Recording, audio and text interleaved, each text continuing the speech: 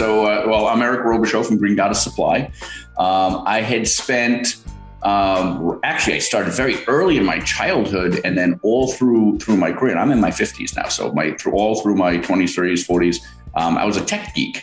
Hardcore software engineer, systems engineer, my personal journey with cannabis, so to speak, didn't really start until I was well into my 30s. I had grown up in the through the 70s and then mostly through the 80s, but the late 70s and 80s and the whole war on drugs and Nixon's original war on drugs, and then Reagan came in 1980 and doubled down on all that. And, just say no and everything, right? It kills brain cells and all the stuff that we now know is disinformation and BS. But I'll always remember the commercial with the egg in the frying pan forever. Oh, yeah. Brain on drugs. Yeah. And the big pervasive lie back then was, you smoke weed, it kills brain cells, and you're gonna be deformed, reefer madness and all that, right? And so I was not ever anti-pot, but I was just like, I'm good. I just grew up with it. I'm like, all right, whatever, knock yourself out, good, but I'm all set. And then my personal journey was in my mid to later 30s. I really developed like terrible insomnia. Like it became such a problem that I went to the doctor about it, and he gave me we tried two different prescription pharmaceuticals for it. And they were different, but they both had just almost debilitating side effects. Like one was like your head just feels like a helium balloon detached in a fog. And like, I couldn't drive, you can't operate heavy equipment. I was like, I'm in a fog, and it just wouldn't go away. It wasn't like the first couple hours or the first day. It's like, it was just persistent. It wouldn't, and I'm like, I can't do this. I can't do this. So the effect didn't wear off once you woke up in the mornings. Oh, no. I'm like all day. Well, it was just like this, it was dangerous, like I couldn't drive. I was like, oh, whoa, I don't feel safe driving or anything. It was the side effects were terrible. And there's all kinds of side effects with people like, sleepwalking and all kinds of stuff. But for me, the whole thing, it was like this brain fog and like feeling disconnected. I couldn't focus. I couldn't work. I couldn't get anything done. I was like, it was awful. And I was like, I can't do this. So I went back to the doc after like a week or two, and I'm like, it's just not working. I can't do this. So we tried a different one, and then kind of different effects and stuff, but the same general gist of it. And so I just kind of gave up and resigned myself to, I got insomnia and it sucks and it is what it is. But like, you read the statistics and how like 60% of most Americans don't get good, restful sleep and blah, blah, blah. And it's pervasive and all stuff. Like, all right, well, it is what it is. Right. And then we had a party at my house. Like a 4th of July party or whatever. And later in the evening, as most people were gone, the last few stragglers hanging around, just kind of starting to filter out. One of my buddies sparks up a joint, passes it around. And when it gets to me, I'm like, nah, I'm all good. And he looked at me and he was like, well, that shit'll knock you out. It was the Gorilla Glue, right? Heavy indica couch lock, And now this is me, never smoked before. So I have like this much tolerance, right? And I was like, really? All right, what the hell? Pass that back. And, this is one of those things. It's late at night after a party all day and the barbecue, the cookout, and I've been drinking beers all day or whatever. So it's like, several beers and shots or whatever and all the stuff. And so by like 11, 12 o'clock at night, I'm like, this sounds like a good idea. Sure. What the hell? Give it to me. And I just remember waking up. I was sitting on this little love bench, like little couch type thing. We had like an in-ground pool or whatever, and I was just sitting there. And I remember just kind of like waking up and seeing my wife there just kind of shaking me. And I was like, not literally, but figuratively, you can just imagine kind of like, throw it on yourself, kind of thing. Right. And I'm like, and she's like, come on, go to bed. I'm like, oh, what time is it? She's like, it's like 2:30 in the morning. Everyone's gone. Just come on, that's just kind of letting you sleep, but you haven't woken up. So come on, waking you up now. Oh, okay. Kind of stumbled up to bed. Woke up the next day at like, 11 in the morning. Like, it was a Sunday, I'm like, I feel great. Like, whoa, what just happened? I just slept like 12 hours and there's like no hangover and I feel great. I'm like, what was that? I want that. I want more of that. And that's when I started. So I got myself a little dugout, with a one hitter, a grinder, I didn't know what I was doing at the time. So I had crappy stuff. I had the really crappy, like the Bob Marley grinder. It's like, zinc chrome plated. So as you grind it, all that chrome plating, like comes off, like the paint's coming off. And, I was like this, and it gets rusty and shit, like crap stuff. But I didn't know. I was like, just grab some basic, gas station, grinder or something. Right. And, but that's when I started smoking. It was just at night. And I realized like, I like even today now I'm a regular, consumer. I'm in the business and the whole thing. Things have really changed. The old software geek is now in the cannabis industry. I used to be, oh, Eric, the computer guy, now I'm like, oh, Eric, the weed guy. And I'm like, well, I'm not really the weed guy. I'm more like the weed guy's cousin, maybe. Yeah.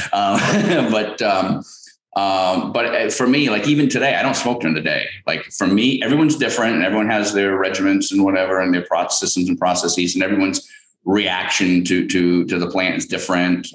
For me, I got to focus. I got to like, I'm fine all day. It's for insomnia. So for me, I'm the midnight toker, right? Right. I'm like, it's bedtime, one hit. So I did the whole one hitter thing for years. So I'm a straight up old school flower guy, one hitter at night. The work thing was completely unrelated. I didn't get into originally. I didn't get into this because like a lot of people, they're growers and they've been doing the black market, doing the home grow, the black market grow, whatever, and doing all this stuff for years during prohibition and everything else. And now the licensing that's legal and everyone's like, I can get a license, I can do this. And they're all excited. Mine wasn't like that. It's not like I'm in the industry, like black market. Now I'm going to go legit. Right. For me, I was a software geek, and it actually spun out of a tech market. I ran an interactive agency for the last 10 years before Green Goddess. The software engineering kind of morphed into everything, went internet and all, and it kind of morphed into a digital interactive agency. So we had the software guys doing all, web apps and database driven stuff and all the tech implementation. But then we had marketing, we have creative design and all that all under one roof. And so it was Green Goddess Supply actually came out of the marketing company almost accidentally. And we started selling product, and it wasn't even cannabis stuff at first, but we were selling on Amazon at the time. And it was part of a Skunkworks project we were doing with one of our clients at the time. So none of this was intentional. And we were just selling random. We created an Amazon seller account as kind of like, not because we wanted to sell on Amazon, but it was just something we did for testing, like setting up like a demo playground because we were building technology stuff to interface with these seller accounts and stuff, and building technology for sellers. So we needed an account. So we had to, all right, so we got to sell something. So we were selling like rubber cockroaches and like kids toy novelties, like slingshot rubber chickens and stuff, things, cosmic pencils and all this weird, just toys and novelties and stuff.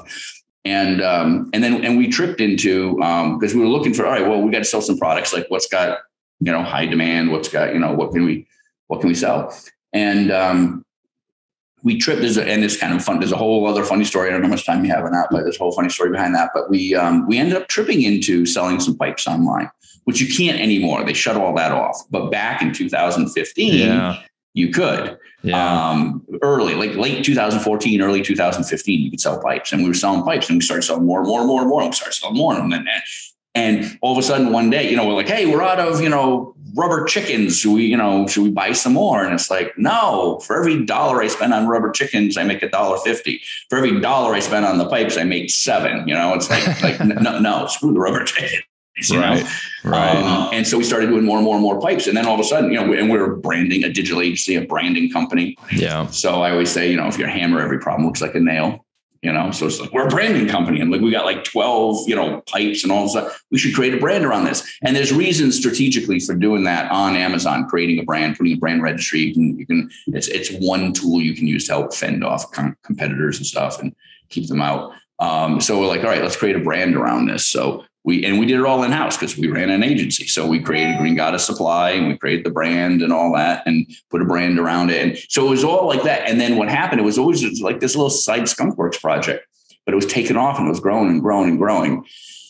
And like most things, you get to a point at one, in my original software game, I crossed this path, back in 1993, where I was building this little thing on the side, my software company on the side. I had a day job, and it was, okay, this is getting bigger now. And now it's starting to demand some attention and resources. It's not just a little cute side thing. Like, is this just a fun hobby or is this real? Are we going for it?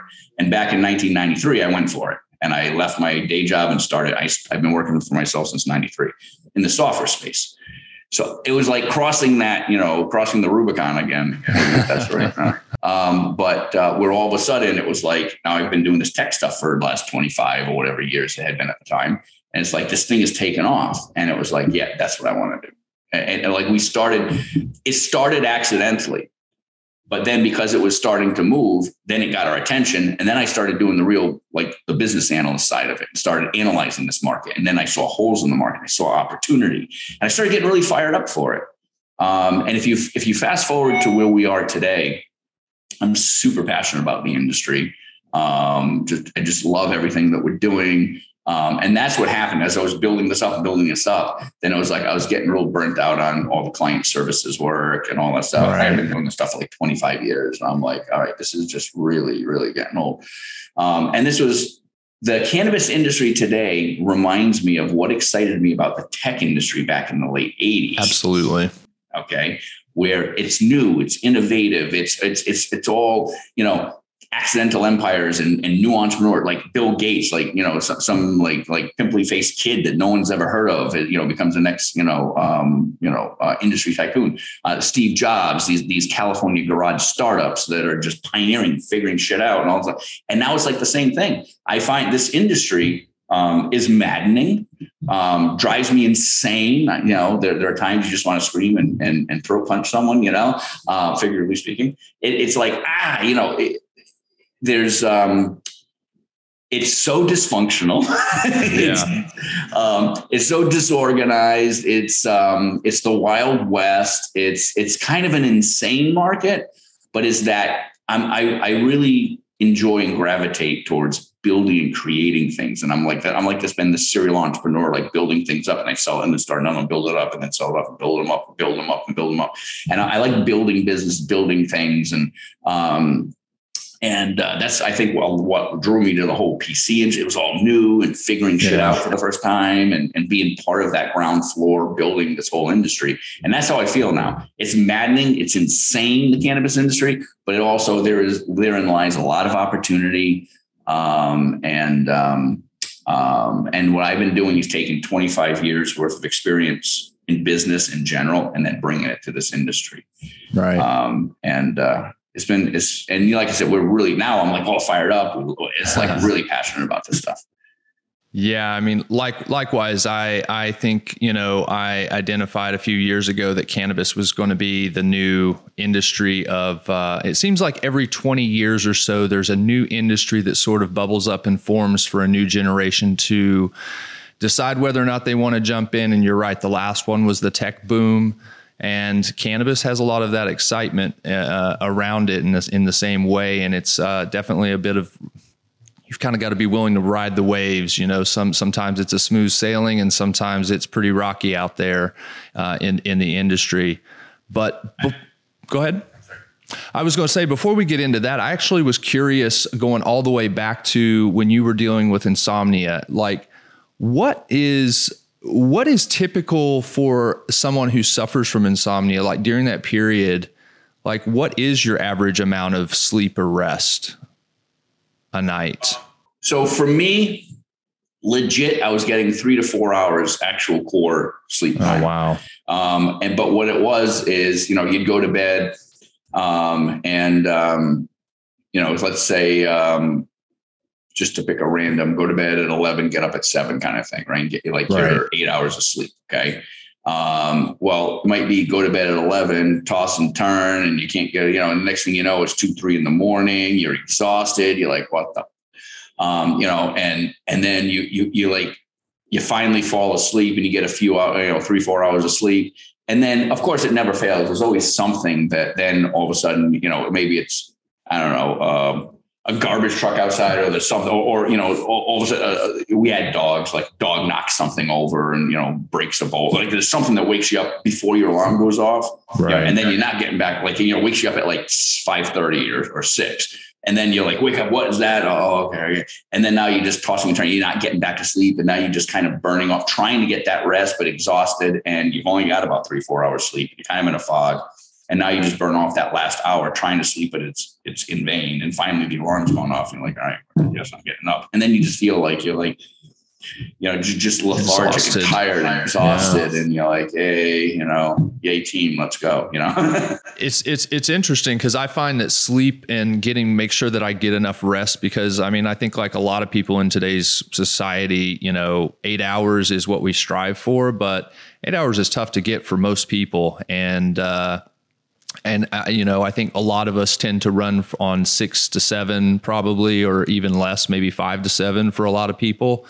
But I think like the first thing I always notice when I start to feel run down, like I'm going to get sick or something, is that, man, just increase your sleep, and it usually helps avert any real serious illness. It's like you just let yourself get ran down. And too often, I don't know of anything people really do if they go to the doctor besides be prescribed prescriptions. But as you mentioned, like, it always cracks me up when I see, and I don't understand why this is a whole nother conversation, or maybe it is part of this conversation, but with prescription drugs, like you see these long lists of side effects on them. And it's like, sometimes you're just like you said, it's like, maybe I would rather just deal with the problem than deal with these side effects or find another solution. Yeah, exactly. May lead to, and then they start rattling off. It's like remember the old FedEx commercial where the guy who does this whole and the speed reader guy, and he's actually talking. And this was a talent of his, but he like speed reads at like the lightning fast. He used to do the Micro Machine commercials. If you remember Micro Machines, the little toy cars. Yeah. And so it's these pharmaceutical commercials, like they just all of a sudden they rattle off for like, one of them is like for like 30 seconds rattling off, may lead to, increased stroke, heart attacks, incontinence, anal leakage, blah, blah, blah. You're like, wait a minute. Like, rashes and, whatever. And, right. And, partial paralysis and blah, blah, blah. So yeah, the side effects are it's one of those things like, well, the good news is we cured the cancer. The bad news is the patient died, from the drugs. It's like, right. I mean, sometimes the cure is worse than the original disease, So it's like there's all these side effects and stuff. And so it was bad enough for me that I made a conscious decision after working it through with my doctor, and over the course of about a month, it was a couple of weeks on the first one, then went back again, then another appointment, changed the prescription, a couple of weeks on the second one. And finally it was bad enough that I was like, I'd rather just suffer the original, problem than, because these solutions are worse. Right. And I'm not saying they don't work for everyone. I'm just saying that was my experience. That was my experience. Sure. Absolutely. And accidentally discovered that that weed is like amazing. Like you get the right strains, get those. I just call them like the heavy indicas, but it's not really an indica sativa thing, but for lack of a better. One of my complaints about the way the industry is sort of, cultivars are sort of I won't say they're over crossbreeding, but through all the hybridization of all the strains, it's like, I feel like we're kind of losing that a little bit. The true heavy indicas or the true pure sativas, we're kind of losing those effective elements. If you go to the store now, it's so difficult. Most bud tenders can't even tell you. They're like, well, it says indica or sativa. And I'm like, well, but can you tell me what the lineage, what the genetics of that crossbreed is? Or, can you tell me anything about it? Right. And with dispensaries and with the proliferation of dispensaries opening and you're going from that, it's not just a concentrated group of some really, really knowledgeable bud tenders. Now, like we've gone from like 6 in Massachusetts to we've got several hundred now. We're going to have 400 by the end of this year, and eventually it'll be thousands, right? I mean, it's just like they're just exploding now. We get like 25, 30 every month now coming online, and so you're reaching deeper and deeper into that. I'll say the talent pool, so to speak. So you're getting more and more just like warm body. And I'm not trying to downplay the industry, but it's just a fact of like training and all Expansion. that stuff. You're getting people who are, getting hired that are not necessarily, been in the industry and know everything inside out. And, they're new to the industry and they're just learning all this stuff. So it's different, and there's a whole push, depending on like, I know like, Kristen Yoder has her t-shirts, it says sativa and indica is lazy marketing. And she's correct. Because it's not, it's way deeper than that. You can have indicas that are very uplifting and, have that normal like sativa, like, and you can have sativas that can knock you out, because it's really a lot, it goes a lot deeper than that. So the entire terpene profile, the whole cannabinoid profile, the terpene profile. And like you said, everything is pretty much, everything's a freaking hybrid these days. I mean, there really aren't, there's nobody growing, pure land race. I shouldn't say nobody, but it's just not a thing. So rare.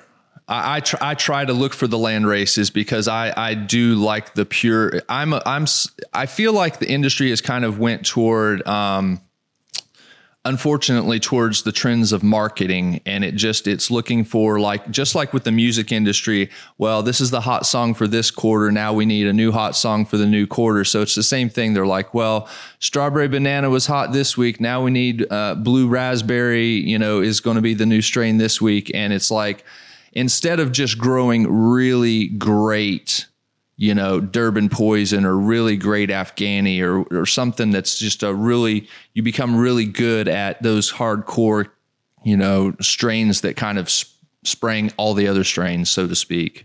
Right. So that's true. And there is a consumerism. I mean, the reality is it is a business too. So you can't just say, you can't be totally purist. Like I do, like growers and stuff I talk to in the industry, like, oh, F that man, corporate, interests and the marketing.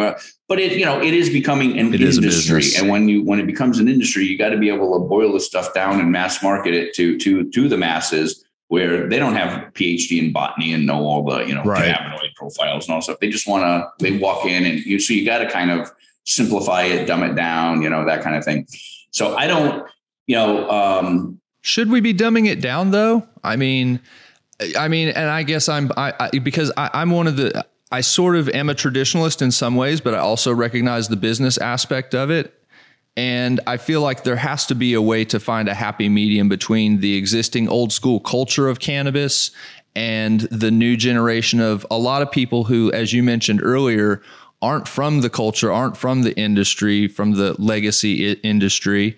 They're from corporate world, they're lawyers, they're, new kids maybe that are fresh out of school even.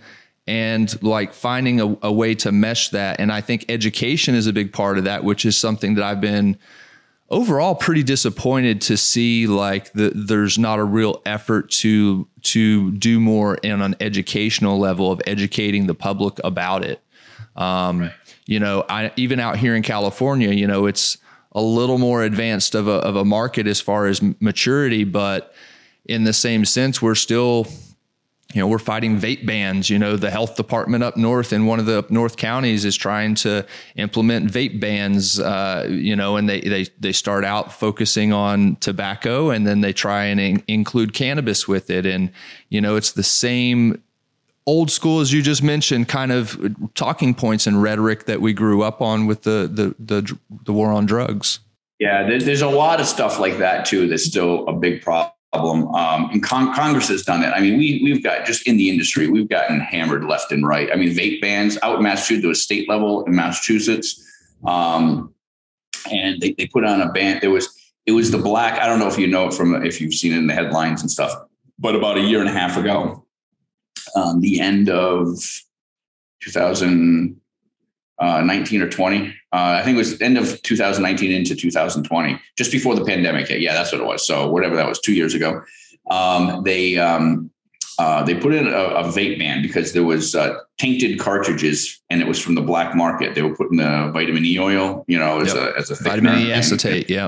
And so they but it was from the illicit black market. So the governor of Massachusetts just put an immediate halt on a vape ban on everything, instantly and everything, which immediately closed every vape shop. They just closed, and most of them never reopened.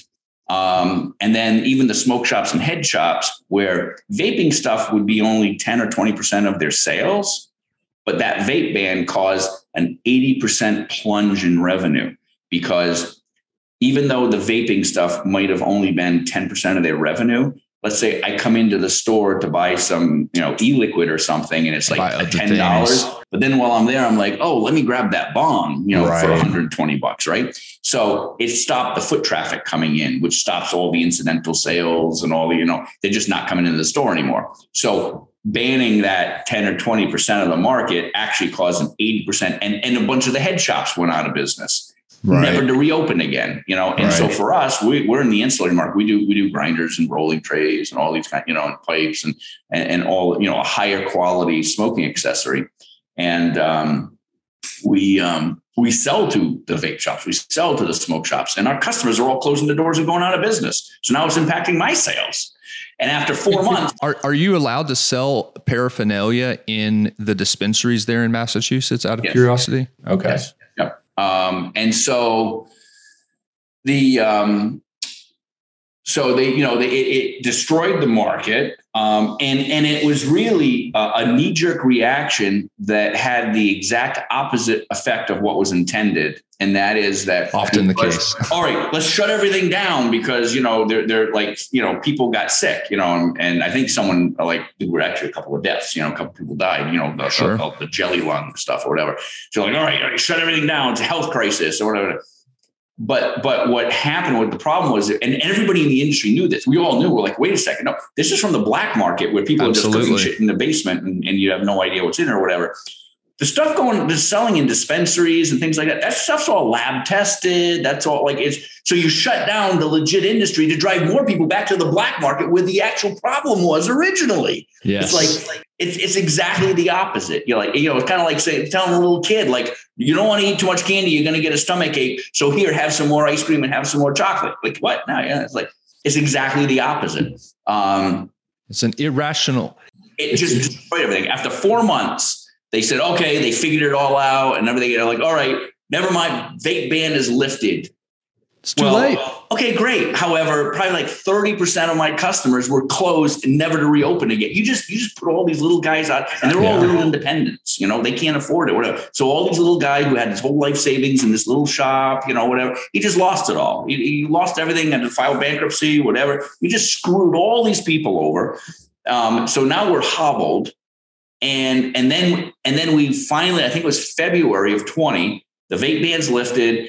Through February, things start to recover, okay, let's get going again. And then March, we had the COVID lockdowns and everything, all the stores are shut again. And it was like, oh my God. And then a whole other wave of them just couldn't survive that. And can't pay salaries. You can't keep paying rent if the store's not open and you're not selling anything. And a whole new wave of closures. It's like, oh my God. And so then we kind of get through that. And by 2021 or the end of 20, we're kind of getting through that. Stores are starting to reopen. We're trying to get things going again. And then Trump signed off on the PACT Act, which makes it illegal to mail any vaping stuff. And what they do is, this is all because, teenagers with the Juul pods and the flavored nicotines and all that stuff. I get that. That shit's addictive. And I don't want 14-year-olds smoking, Juul pods either. But what Congress has done in their infinite wisdom is they took all the tobacco legislation and they changed the definition. One of the bills they put through just changed the definition of tobacco products to include everything related to cannabis and all that stuff. So now everything, all the regulations. So now you have we had a vape battery that we sold. We had to put a warning on there that said, because the tobacco, we had to put this product contains nicotine. It's a complete lie. No, it does not. But the government battery. Dude, it's a battery. It's literally a battery. It's hardware. There's no nicotine in it. And it's not even meant to vape nicotine anyway. Okay. It has nothing to do with it. It's for CBD oils, right? That's what we were selling them at the time. But, CBD vapes and stuff, vape carts. And it was like, it's a CBD vape vapor. It's a battery. But now we have like, this product contains nicotine. Nicotine can be addictive. And blah, blah. We're not in the nicotine. We're not in the tobacco business. There's not one single nicotine product that we sell. Yeah. It's interesting because it's a conversation we're having out here now, in California. Is there's some legislation being proposed, and it's that conversation about distancing ourselves as an industry from the tobacco conversation. And I think we're going to do well on one of the bills. But as you just mentioned, the labeling issue right now, we're facing a legislation that's going to require basically about a third to a half of packaging would be covered in all these warning labels. And it's like, what is really the point of this? It's just, this is why California has the reputation of overregulation, obviously. But I don't know. It's very frustrating that it hasn't progressed, because honestly, the conversation really starts to come down. Absolutely not when related to tobacco, but certainly with cannabis. When it comes to vaping in particular, I'm with you. I'm more of a flower guy myself. I'm not a big vapor, but I recognize that vaping is one of the more accurate ways you could dose. And for somebody that is using cannabis for some sort of a medicinal or a wellness aspect to their lifestyle, it's the most accurate way for them to dose. And so from that perspective, it's a safe access aspect to me. And as you mentioned, I have this conversation with so many city officials, it's a conversation we've just got to continue to have, that they understand that being more restrictive on the legal market, where, as you said, all the products are being tested, they're being regulated before they hit the consumer. In fact, we are the most stringently tested products on the of any market. The food you buy in the grocery store, I don't think people realize, has more pesticides and stuff on it because it has laxer testing requirements than cannabis products do. And I just don't think people even realize that sometimes. Absolutely. So it's these issues, decoupling it from tobacco, like just changing the definition of tobacco product to include just automatically grandfathering everything cannabis related is terrible. That's it's a completely different industry. Well, it's counterintuitive as to what they've said or at least I will say what the Democratic Party has been saying now that they're in power.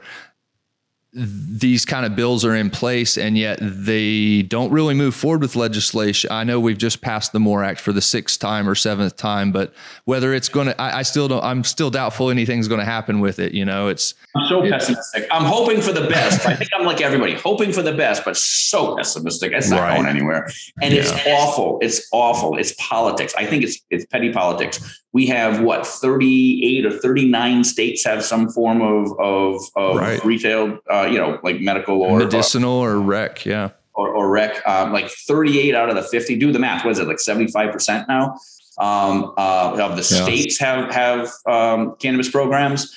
And it's basically hovering right around 70% of just the population all supports it. It is a bipartisan issue. It's not that, it's all the Democrats or all the Republicans. It's a bipartisan issue. Everybody just agrees. So if 3/4 of the states all have cannabis programs, 70% of the population are all in support, what's the problem? And the problem is it comes down to two things. It comes down to a big underlying thing is there's a lot of politics behind it. There's a lot of the well, we're not the party in power, so we're not going to give you a win. Yeah. It's like, come on, you're gonna damage the whole country because you don't want to give the other guy a win, kind of shit. Although I would argue that if the Democrats don't figure a way to get this through soon, I mean, I'm anticipating that the midterms are not going to go well for Democrats. And I mean, it could set up the Republicans to start to take over this issue and own it and pass something and become the champions of this cause. As ironic as that would be. Right. And right. Very ironic. And the thing is that I don't know that would happen. At the end of the day, I just want it passed. So I don't care who does it, who takes credit. I don't care. Just get it done. Right. But I don't know that I see that happening either. It's, I think right now it is a wedge issue. It is an issue that strategically I can see the GOP bloc saying, why give them a win? Yeah, because you're saying, just like you said, don't give them a win. Then the Democratic base is all pissed that they didn't get it done, and it's going to hurt them in the midterm. So they're like, yeah, well then why pass it? Let's hurt them. Let's. It's all politics. It's not what's right for the country and what the constituents want. It's just because of political jockeying for who's going to have power. Okay. Yeah. There's all that aspect of it. The other aspect of it is those who are against tend to be like the deep southern red states, like in Alabama and Mississippi and Tennessee. Those tend to be Republican, and they have Republican senators, and they tend to be. If you look at the demographic breakdown, and this is the other issue, the first issue is we don't want to give them a win in the politics side of it. The other issue is that there's a demographic breakdown. There's I don't even remember the number exactly, so don't quote me on this, but 80 or 90% support amongst 18 to 30 year olds, right? Then that sort of 70% of the 30 to 55. But as you get older, the older crowd has less and less and less. And people 70 and up have 11% support. They're mostly anti-pot. Okay. Sure. What is the average age of our senators? Absolutely. We've got a representation problem. The problem is that the guys that are actually casting the votes are all anti-pot. They're all in their 70s and are anti-pot, and a lot of it, especially on the Republican side, a lot of the more conservative southern states and all that stuff, and they're just not going to vote for it. But that's not what the people want or what the states want. It's just the demographic of the guy who's voting is well, I'm anti-pot. I'm not doing it. So I don't think it's going to go that, if it was a simple majority, it would be done. Right. It would absolutely be done. We would have all probably, I don't know, most of, maybe give or take the random one, but most of the Democrats would vote for it, and we get a handful of Republicans. But I don't know that's going to pass the 60. Yeah, I mean, it's difficult. Obviously, the Republicans are looking at it, I think, more of a business perspective. I think Democrats are trying to look at it more from a social perspective. And I don't know whether they're going to come in, or if they ever will come into alignment on it. I know a lot of talk out here is really around banking and safe banking access for the industry, and the feeling that that's really when, when all the alignments have been made with the big corporations that have the ability to come in both for the political leadership to make the alignments with the corporations that have the ability to come in and just sort of buy up everybody that's trying to jockey for position for market share in the industry now. I think that's when you'll see safe banking, and at the same time, I think when banking goes through is when that's going to happen, is when we're going to get at least decriminalization and probably legalization at a federal level. But I think it'll be very, I don't know. I think it'll be an interesting conversation because they have very different agendas from what I understand from the two different sides on how they want to put that through. Yeah, and honestly, I see both sides. I sure. Get it. There's the one side, there is a lot of Republican pushback on the social, all of the expungement and social equity issues and stuff. There's a lot of pushback on that. They're willing to pass banking. Right. And then you get the progressives that say, for me in the industry, I'm just give us the banking. It is a daily grind. It's a problem. It's a freaking daily problem. And it just give us the banking, They expect us to pay a lot of taxes. The least they could do is help facilitate that. Right, exactly. And it's just so difficult. You keep having merchant accounts canceled, bank accounts shut down, and all this stuff for no good reason. Okay. So just give us the banking would be just so huge to let us just operate a normal business in a normal way, right? But I do understand the progressive point is if you give banking is that big, that's the big nugget, right? That's the big carrot. And if you give the banking and you just sign off on banking, then it's like, then the whole industry is like, we're good. The rest is all nice to have, but we're good. Now we're moving forward. And then they'll never get the other stuff through. Right. So they have to like kind of solder them together and get them through as one package. And I understand both approaches. I'm kind of in the middle where I'm like, well, every day I have to go to work and I have to run a business. I got to pay my employees. I got to I need the banking. I need this stuff done, you know? But on the other hand, the other things are important and I'm not discounting that. So I'm kind of in the middle on the whole thing. You know, it's kind of like, guys, you know, and I guess maybe it's that whole cannabis hippie thing. It's like, why can't we just get along, you know? Well, it's a problem that I think in general society, certainly our politicians have in the sense that it is very hard for people to come together and find middle ground, even though that's really where all the progress really gets made. I mean, you know, certainly, as you said, the banking is an important part of it. I see that side of it. It needs to happen. It only makes sense for it to happen. At the same time, I think, you know, both sides could give a little bit, you know, and find some ground in the middle, like you said. Americans are in the middle. Yeah, absolutely, absolutely. Like you said, expungements. I can't think of many Americans, honestly. I mean, I'm sure there are some out there, and it's probably 25, 30%, but I think the majority would be in favor of expungements. I think it is kind of crazy to have people sitting in jail for decades for, you know, petty, you know, possession charges of cannabis. At the same time, I don't ever see the Republicans getting on board with as some of the more extreme social equity requirements that are being imposed by some markets. I don't ever see them adopting that on a national scale. And so I think they have to find a way to come together and meet in the middle somewhere. I agree. And most Americans are in the middle. Most Americans, because I follow politics. I'm very personally interested in, and following politics and what's going on and all that stuff. And you know, most Americans are not as divided on issues as it seems. We have the parties have gone polar opposites. Most Americans are in the middle. Yeah. You know, and you know, what's really funny is I don't think there's a single person alive that I've ever talked to who has not said these words out of their mouth. Well, you know, I'm fiscally conservative. But I'm more socially liberal. So many people.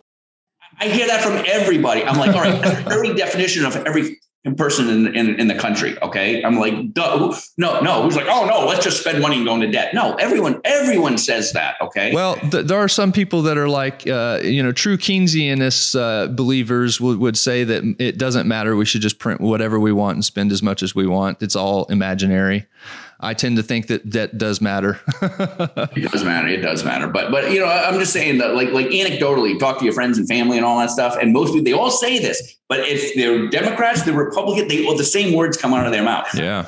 You know, but it's more of the problem with politics is the business side of politics, where it's like, well, we got to gain power so that we can control this, so we can do that. We got to so then it becomes this jockeying of positions, not what people really want. And that's a big issue. The other big issue that we have to solve in this industry, there's many. We talked about the marketing, you know, there's the business sides, the legalization. There's the marketing side of the whole indica sativa. 100%. We need a better way of and I'm at a loss. I don't know that I know the answer off the top of my head. I've heard, when I say everybody, I've heard lots of people in the industry, people in the know, all acknowledge this issue and problem. I've never heard one actual solution proposed though. Nobody's got a good solution for it. But then the other issue, that's a big, huge issue is home grow. We've got to push back and support home grow, because there's absolutely, you know, what's happened is you get the big money, you know, the big public companies, your huge MSOs worth billions, you know, in market cap. are all, they'll lobby the crap out of killing home grow because it's I see it as corporate greed. And the reality, what I keep espousing is that it's short-sighted and it's driven by greed and not reality. Okay. Think about the food industry. Okay. You can't grow tomatoes at home.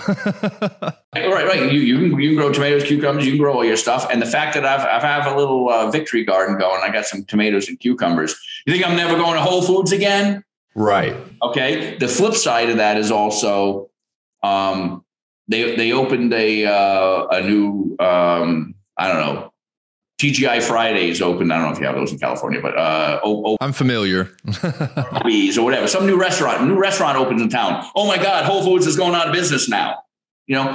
Restaurants did not put grocery stores out of business or the farmers market out of business. The farmers markets are not putting grocery stores out of business, and the grocery stores are not putting restaurants out of business. Right. Every single American, have you cooked a meal at home in the last month? Of course. Have you gone out to a restaurant in the last month? Of course. Okay. It's all part of the market. And the reality is a good 15% of the market's home growing already. Look at all the hydro stores in every street corner, and people have tents and whatever. And obviously we make home grow solutions with the Armoire. Home grow, it's already here. Yeah. Okay. It's already here, but you have the corporate greed trying to write in into bills and stuff on state by state basis, trying to get rid of the home grow provisions. And it's taken activists having to stand up and say, no, wait a second, you can't do that. You have retirees, baby boomers, we're in that home grow market, very big. We started off selling all the ancillary products and the grinders and the rolling trays, making a higher quality accessories. But then we invented our own home grow solution. And so now our whole product line, it's cultivation right through to consumption. We have everything. So you can grow it, then store it, roll it, chop it, grind it, smoke it, end to end whole life cycle. And so that's near and dear to our hearts, and we're very passionate about it. And it takes these activists saying, wait a second, we know we're in the market. 95% of our customers with our solution have never grown before. Yep. And the overwhelming majority of them are like 80% are doing it for medicinal purposes. And a huge chunk of that are retirees and baby boomers. It's medical. All right.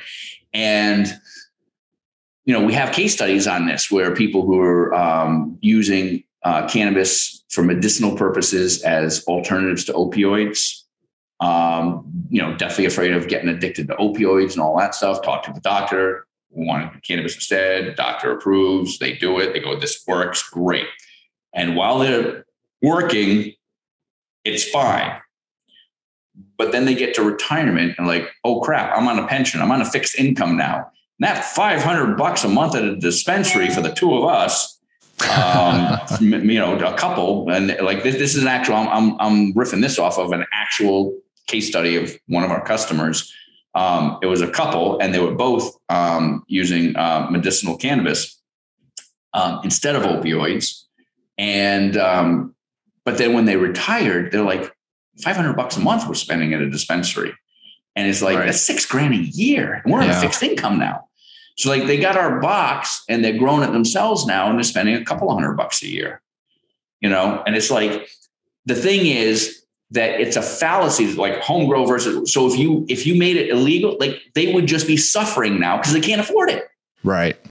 So it's not like, oh no, stop that. Make them buy at the dispensaries. Well, they're not going to buy at the dispensary either. Or they're not going to buy enough. They're going to have to scale back. Again, you're just forcing people into the black market again, or the illicit market. And that's what it is. It's not going to, it doesn't affect the bottom line of the dispensaries because it's just pushing them either to, they're just not going to do it because they can't afford it, or they're going right back to the black market again. Well, it's ridiculous. And there's a bill that's being passed out here, or it's up to be passed, that would allow for, it's really designed to allow growers in very rural areas that don't have dispensaries to be able to actually sell at farmers markets. And I have been surprised at that there has not been pushback from the larger companies on it.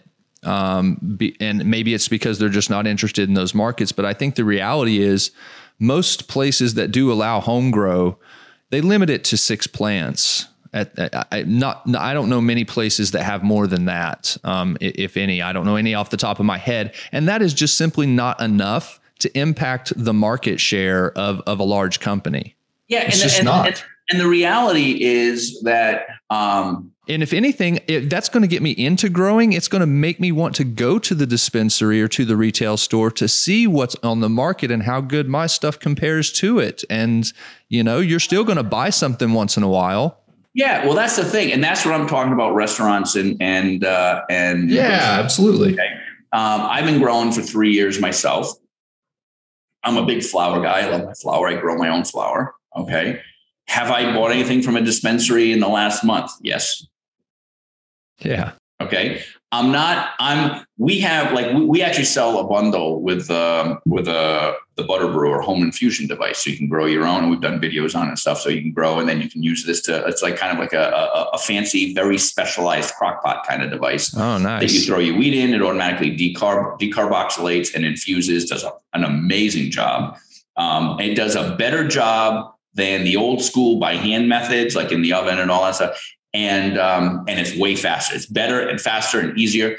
And then you can turn around, you can infuse butters and coconut oils or whatever, and you can make all these edibles and all that stuff. Myself personally, too lazy for that. I'm not doing it. We have lots of customers that love doing that. It's like, even like myself and Jennifer, like she loves cooking. She cooks every night.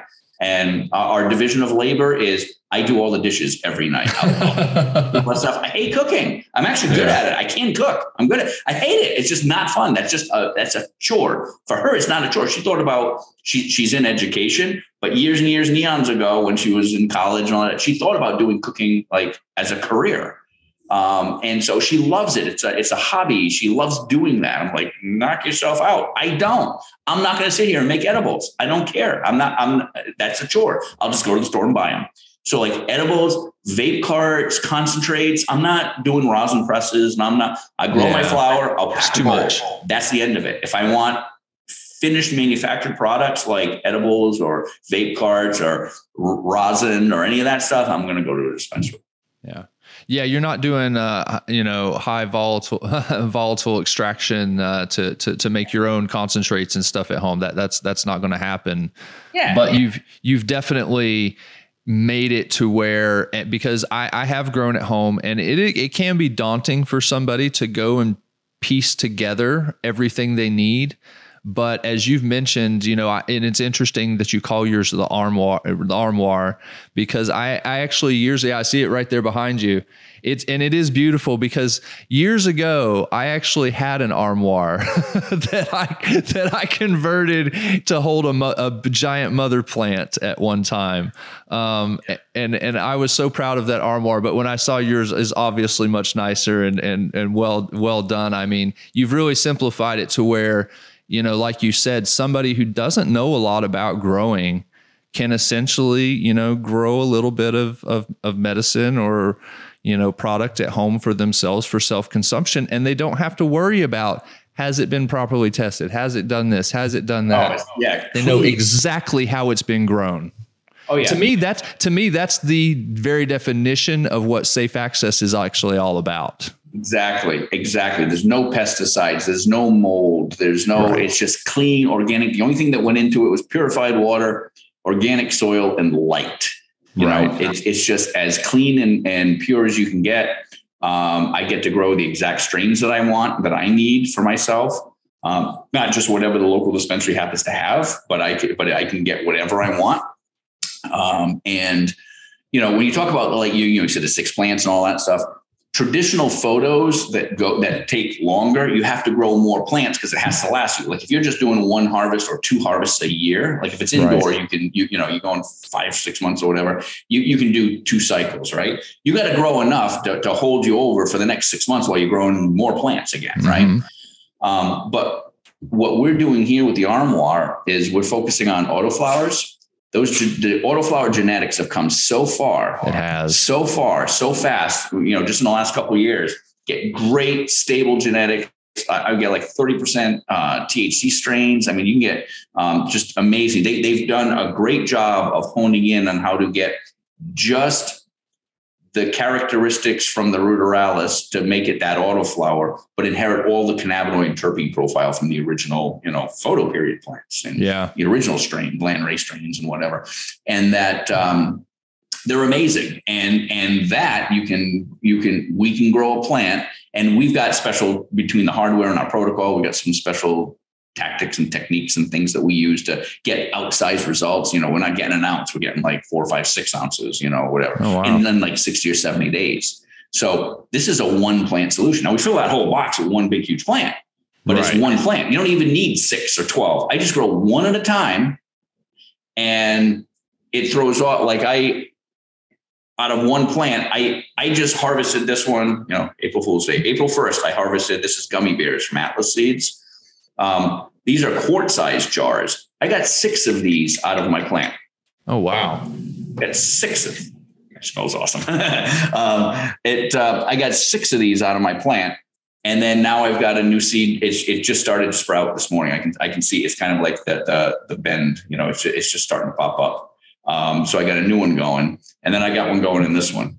And so what is the growth cycle? What is the length of time? 60 to 90 days or something like that? It depends on the genetics. I'd say most, like 60 or 70% of the auto strains they call them 60-day strains. Could be 60 or 70. There's a little, it's nature. They're all a little different, whatever. You could be 55 days. You could be 65, whatever, somewhere in that range. But about 60-day strains.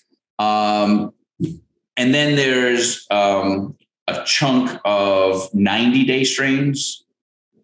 That's, it's probably like 70% of the autos are like 60-day strains, and then probably like slightly less than, maybe 65%, right? And then slightly less, like maybe 25% are 90-day strains. And then there's a small sliver, 5 or 10% of the market that are like 120-day strains. There's a few of those that run long. The big bulk, and I do, and the breeders will list that stuff. And what I do is I gravitate to it. I go for the 60 to 70-day strains. Yeah. I want to pop them fast, turn them, flip them. I don't want to, I like the shorter, quick, and it's diminishing returns. I find that the 90-day strains, it takes 50% longer than, 2 months versus 3 months. It takes 50% longer, but I'm not getting 50% more yield out of them. So it's like, just go for the shorter ones, get 4 or 5 ounces, sometimes 6, 7. I've gotten up to 7.8, up to half a pound, like in 60 days out of a plant. But I average around 4, 5, 6, 4 or 5, mostly. Like this one, I got 5 ounces. I got 5 ounces out of this. And for most people, I mean, I know some people are heavier smokers than most, but if you're somebody that's growing and you're growing for your own self-consumption, like that's quite a bit. That'll last you until your next harvest, most likely. I mean, most people go through like people are smoking consistent, like what, a half ounce a month or something like that, or maybe an ounce a month. Yeah, maybe a half ounce. Yeah, a half ounce, maybe. So I just got 5 ounces. Yeah, I got 5 ounces. I'm growing another plant now, so I smoke every night. I consider myself at this point a heavier smoker. Sure. I mean, I'll go through an ounce or 2. I'll probably have 3 left when my next plant's done. Right. I'm just going one at a time, and I never have a shortage. And now, like, I have 2 going. Now it's just an embarrassment of riches. And that's just, we do have some people that are growing in 2 box. They buy a second box and they're growing 2 different things, and I'm in different cycles.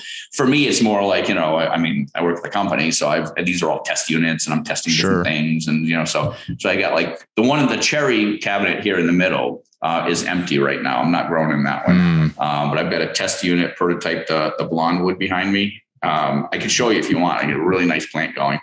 How difficult is the cleaning on those in between? Just wipe them out and good to go? Yeah, I take a little hand vac, and then I just Clorox wipe it down, and I'm done. It takes me like 2 minutes. It's very simple. And this is basically water it once a day. We recommend people do LST, stress training, at about three weeks. And we offer a concierge service. We literally will handhold you and teach you how to grow and walk you through the whole thing. When it comes time to LST, we're like, let's get on a Zoom video call. We'll walk you through it on video. We're like, all right, see that one over there right next to that? Yeah, right there. Try that over here. We'll show you. Usually once we do it, we explain, we're educating while we do it. We're not just saying, do this, do this, do this. Okay, you're done. It's like, do this. Here's why. This is what we're trying to accomplish. And once you've done it, you go, oh, okay, that wasn't so hard. Yeah, now you know. And then now for the rest of your life, now you know how to do LSD. You know, I mean, it's just, so we teach people, we walk them through, we're here. It's different than this unit is handled very different than like tents where you're cobbling together and, you know, lights and tents and ventilation and all this stuff. And you're on your own. You come home from the hydro store, you're on your own, you know, and people are constantly posting in forums. Oh, my plant's drooping and it's yellowed and it's got this, and it's got that. What do I do? What do I do? What do I do? You're not calling the tent company. They're like, we're not dealing with consultants, you know, that's not our job. But for us, it is. It's all part of the service. We have that concierge service. We make sure everyone's successful. You will be successful. That's nice. If you're not successful, it's because you haven't called us, and that's more on you. You know, we're here. We're here. We say it a million times. Our numbers everywhere, all over our website. It's in all the documentation. It's in the manual. It's call us. Please call us. You're not bothering us. It's what we want. You know. And so our customers, you know, water it once a day, take about 20 minutes to do LST about halfway through. Yeah. That's pretty much it. I mean, it's it's a more simple process than it used to be, where you had to call about 8 different friends who had a little bit of knowledge, who had tried to grow before themselves, and try to piece together what to really do and what not to do. There's so many variables. See, the thing is, there's normally when you so many variables. Oh, you don't have enough calcium. You have not enough magnesium. Too much nitrogen, phosphorus. You know, your pH of the water, pH of the soil, the light, just the temperatures, humidity, this, that, all these things. And it's overwhelming. And most people fail the first time. They get little Charlie Brown Christmas trees. They burn the plants, or they just have some like sickly little yellow thing that never goes anywhere. And blah, blah. It's a lot of work. It's a lot of problem. You're on your own. You're spending hours and hours researching, trying to figure things out. Because like your plant's a little yellow. Well, it could be because you've overwatered it. It could be because you've underwatered it. Those are the best. Because like, all right, well then which is it? You know, you've either overwatered it, underwatered it, or it doesn't have as a nitrogen deficiency, or it's got a, you know, it's like they're like every symptom has 4 different things it could possibly be, and they're all completely different. You know, and it's like, so it is complicated for us because it's a full kit. It's not like we're trying to support every random like tent of all different sizes, every light. Right. You've got a controlled environment. And then we also re-engineered our process for growing. We didn't just do it the traditional way. We kind of re-engineered and simplified, because we also know the whole environment and we know what we can get away with. We've been able to take shortcuts and do things, and we've set up a whole system, an ecosystem, where basically it turns into, just water it once a day. It's not a full-blown automated systems. We've said from day one, and we've been proven right so far, the full-blown automated systems just don't work. They just don't work. You can't automate nature. Okay. Yeah. So the plants need a little love. They need to feel your energy. They all do different things. I say all the time, I have 2 kids. They're twins born on the same day, the same, you know, they're from the same, they have the same DNA, right? From the same parents. They're twins. One is short and chunkier. One's tall and thin. One's athletic. One's not. They're different people. Plants are the same thing. Just because you got the same seeds, you can open seeds from the same mother. You get 3 seeds in a packet, and one of them will just do some weird thing. It'll grow taller than the others, or it's genetics. You can't just automate it. Sometimes they grow out funny. They do weird things or whatever. So our cannabis tech is it's a nurturing, a technology assisted nurturing system. So we've got all the tech and the systems and processes. But at the end of the day, you're putting eyes on the plant. You water it once a day. When you're watering it, it gives you a chance to futz it a little bit if you want, and we're done. But it's not just to set it and forget it and walk away. Yeah, if you're not willing to at least do that, you just need to go to the store and buy it and not be a grower. I mean, and there you go, have at it. Absolutely. Exactly. How has the recent last couple years, and especially now with the supply chain issues, has any of that impacted your business? Yeah, you raise your eyes. I see it. Of course, it has. It absolutely has. So we've had impacts, and it's this whole industry is maddening, right? In and of itself. And I tell people all the time. starting and running a business, like a small business, is hard. Okay. Like if you have an entrepreneur, if you're a great bricklayer and now you're going to go off on your own and start your own bricklaying company, setting up the business, the regulations and all the licenses you need, and then hiring people and managing people and paying payroll and the taxes there's just so, and you got to get a credit card merchant account to take credit cards from your customers. You got to, and all the accounting and all the stuff that running a small business is hard. It's not just, I'm just going to go out and lay bricks every day, but I'm doing it for myself and keeping all the money. It's hard. There's all this overhead and all these regulations. And there's always someone busting your chops over you didn't get this license or that license or whatever, and state things. So I have to deal with it every day. I get stuff like has nothing to do with me, nothing that we ever created, but comes at me. I get things like, I had one at the state level. The state was like, "Oh, you didn't file your taxes in 2014 and 15." I'm like, "We didn't exist in 2014, 15. Like, what are you talking about?" Look, and I have to show them, and they're like, "Oh yeah, I see. Our incorporation date. This is the date we incorporated." And they're like, "Oh, okay, all right, I'll fix it in the system."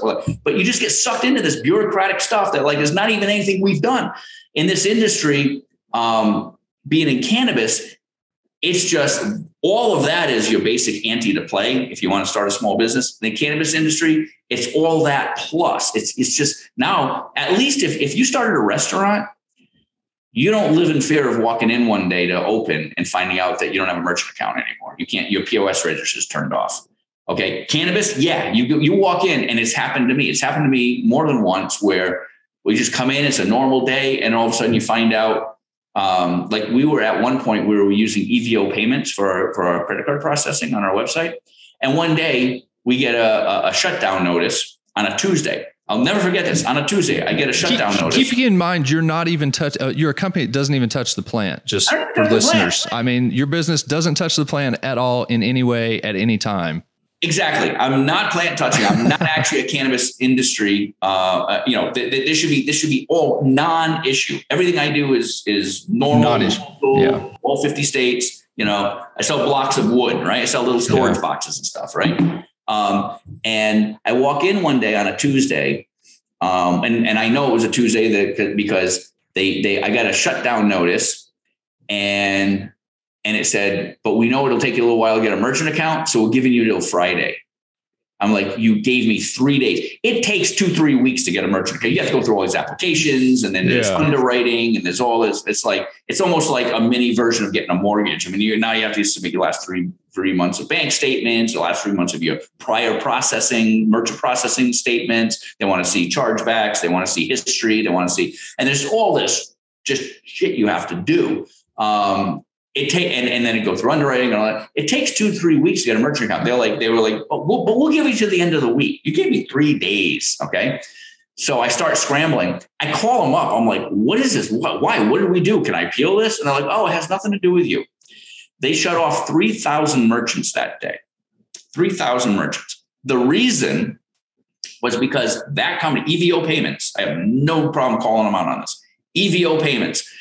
They one day they decided, the company, they want to sell. They want to sell to another big bank or whatever, right?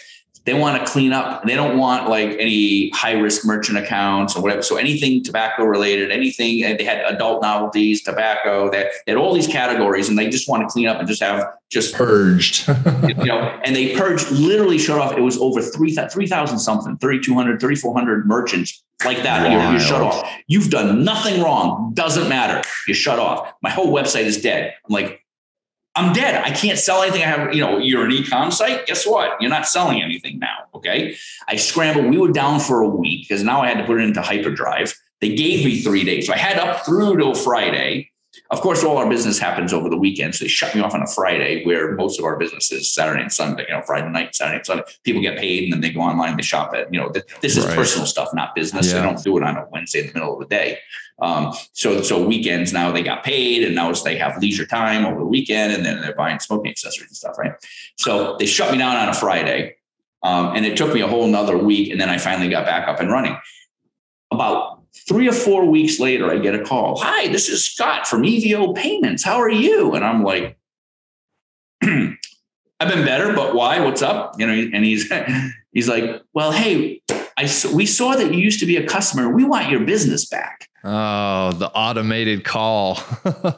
No, it wasn't an automated call. It was a guy. There was Scott. And I talked to him and I'm like, and I was pretty cranky. And I'm like, really? You want my business back? You're the ones that shut us off. I go, okay, yeah. They had gone through with their sale and the new owners were like, no. We want these accounts. All these accounts got purged. See, what happened was, I guess what they were doing is they were trying to go through a sale and they were negotiating. They had a couple of different buyers and they were trying to keep all their stuff clean. They wanted, because they had different buyers. The one that bought, that ended up, they did the deal, consummated the deal. And then they're like, no, we want all this business back. I'm like, it's a little late. I am not with them anymore. I'm like, you screwed me. You threw me under the bus. Do you think I'm coming back? So first of all, and second of all, I've made other arrangements. Do you think I've been sitting around for the last month with no processing because well, maybe they'll call me back? No, like I moved on.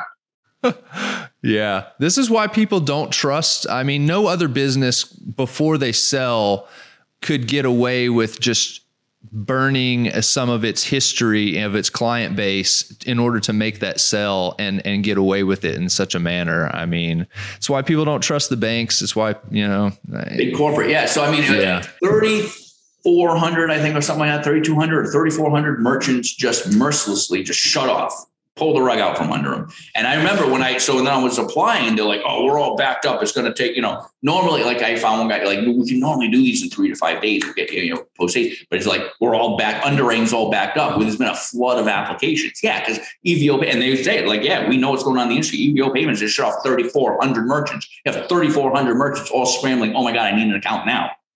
And they've done nothing wrong. Their processing history is fine. Ours was all clean. It wasn't about us. Yeah. But that's the stuff you face in this industry. If you're a restaurant, they're not like, oh, we don't want restaurants anymore. You know what I mean? That's not a thing. If you were a restaurant, you just sign up with a merchant account, and 20 years later, you don't have to worry about that. That's setup stuff. Yeah. For me, I've gone through it twice.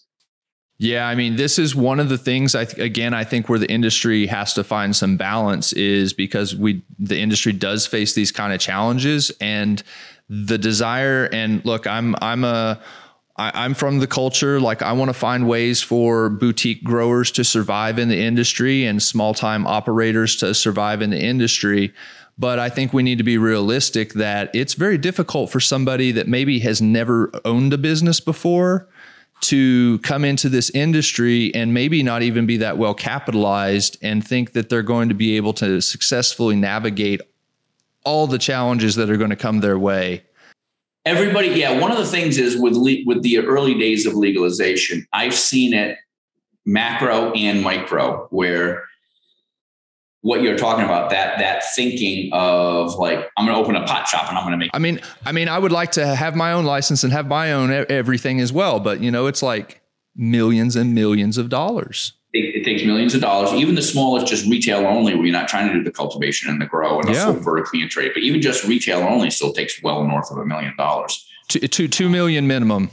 Yep. You have to do, there's the build out and there's one thing that people don't realize. There's build outs. There's just so much stuff you have to do, but also the licensing requirements are because they're so strict and it's so heavily like they don't want this running amok. They know like, all right, let's go cautiously, slow. Stuff. Yeah. What one of the things is like location, like you can't be within so many yards of a park or so many yards of a school or so many yards of this or that or that. So then it really limits the zoning of where you can actually go in a particular town. It sounds like, sure, you can put them here. Great. Except there's no place in town that actually meets the criteria, or the one that does, but it's zoned residential only, or whatever, or it's zoned mixed use, residential, commercial. So if you had a little hair salon and you lived upstairs in a 2-family kind of thing, and the hair salon's downstairs, but you can't put a pot shop there. It has to be commercial, not hybrid, whatever. So you might have to petition the city to tweak the zoning. Like there's no reason this couldn't be zoned commercial, but you have to apply for that because it wasn't, and blah, blah, blah. And all that stuff you have to go through. And you have to get your location, apply for the zone, because you can't get your license. You have to show them exactly where you're going to be. And you can't show them exactly where you're going to be if it's not zoned right, if you haven't. So what's one of the things that the upshot of all this, and I've watched it over and over and over again, these new dispensaries opening with the same story of, so I had to hire people. I'm paying rent now. I'm paying all this stuff. I've been paying rent for 6 months and I still don't have my occupancy license. You may not even be the one selected. If they're doing 4 licenses for a town and there's 20 people that apply, guess what? The rest of those 20 have just invested a couple million, at least $1 million probably in that application process, and they're not going to win. No other business is asked to do this. No other industry. Yeah, exactly. So and I watched it. There's a dispensary behind me, a few streets back behind me, that my office, that was I remember talking to the owner. We sell to the dispensaries. They sell our grinders and rolling trays and all that stuff. And I remember talking to him hey, when are you opening? When do you think you're opening? And he's like, well, we're all done, and I had to do training, and I have we're supposed to open Wednesday or whatever, but we didn't get on the city council docket. They bumped us. So now it's going to be, we're just waiting to get approval from the city to open. We don't have the final, town license. So we're just waiting on that. So we got bumped to next month. Well, we thought we were opening Wednesday. And then all of a sudden we were on the docket, but they didn't get to they didn't finish everything. And then they adjourned the meeting and they pushed the rest out to next month.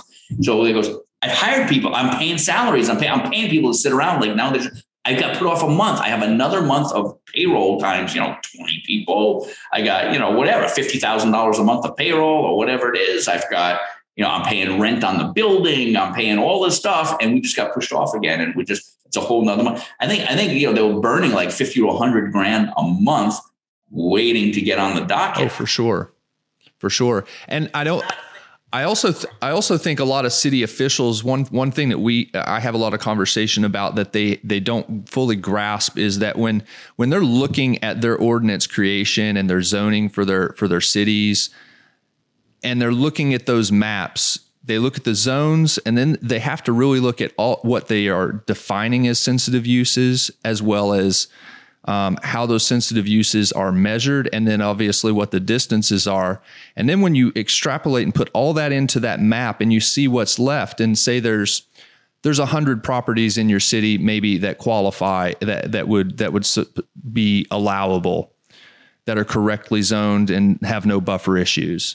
But nevertheless, there might be only 20 of those that are owned by somebody that might even be willing to do business with it. And of those 20, there might only be 10 that are even actually available on the market, otherwise, or the rest being occupied by other businesses. And so a lot of times it even really puts a constraint on the real estate market, really inflating the numbers on what applicants are paying for real estate on leases, in particular during this waiting period time where it's the real estate. I mean, I've seen the real estate market jump many, many times over when they find out that they are a cannabis zoned property. And we euphemistically call it the cannabis tax, right? In the industry, that you have a property, you want to put in a hair salon. You want to go buy a little building to put in a hair salon, and it's it's $150,000 building. You want to put in a dispensary. Now it's a $300,000 building. I'm like, it's the cannabis tax. Oh, you want to do that? Rents. Oh, you want to rent from me? Yeah. Oh, you're putting in a dispensary. Oh, it's going to be 10 grand a month. But the hair salon guy was paying $2. It's like everything is jacked. This is a way I really think if we have more conversations about it within the industry, I feel like these are ways where we could actually tackle some of the things that are creating the barriers of entry to smaller people, to smaller operators. Like if we figure out a way to do this land use more intelligently, it could really lessen some barriers and make it to where maybe you don't have to have $2 or $3 million to get an application in and get going. That being said, I understand from a municipality's perspective why they would want to know exactly what property you're going to ahead of time as well. So again, it's I think finding balance somewhere in there in those discussions. Absolutely. So there's a lot. The industry is invigorating, exciting. It's new. There's all this innovation. There's all this stuff going on, but it's also maddening as hell because everything is just more expensive. Everything is harder. Everything is, you have to, tongue in cheek, I have my Robichaux's laws, and Robichaux's third law is you have to do everything 2 and 3 times to accomplish anything. You can't just go do something. You have to do something, and then it's like, but it gets kicked back, and then you have to reapply. You have to do something. You have to go and do things like 3 times to get anything done. Yep. And it's exhausting, whereas other industries, it's just all rubber stamp. If you're opening a hair salon, I'm doing this, and I go, okay, great, boom, boom, yeah, here's your license, here you go. Like, wait a minute, cannabis. Well, you got to go get this, you got to go get that, you got to do this, you got to do that, you got, extra stuff. It's just everything's more difficult. Your bank accounts. You have a cannabis company, $100 a month. Free checking. $100 a month because you have a cannabis company. Just everything, the cannabis tax, everything is just ladled on. Yeah, for sure. And then, it's also, you got the little guy who wants to buy a building and for a dispensary, gets the right zoning and all that stuff, goes to the bank. The bank's like, you're putting a dispensary in? I can't do lending. Right. So then everything's private funding at this point. So then you got to go to all alternative lending sources. And then now you're not paying 3%, you're paying 7%. Or you've got a new business partner. Right. Vinny the Nose, your new business partner, it's like, good. I was going to say you were talking earlier about the vape ban affecting your ability to ship there for a little while. What is the current status of shipping product across the states right now? I know that obviously you're not a plant touching business. None of your products are plant touching. But even here out in California, there's talk about interstate commerce. I was in a meeting the other day for the tri-state area that was talking about interstate commerce being mentioned. So I guess my question is twofold a little bit. One, have you heard anything about interstate commerce progress there?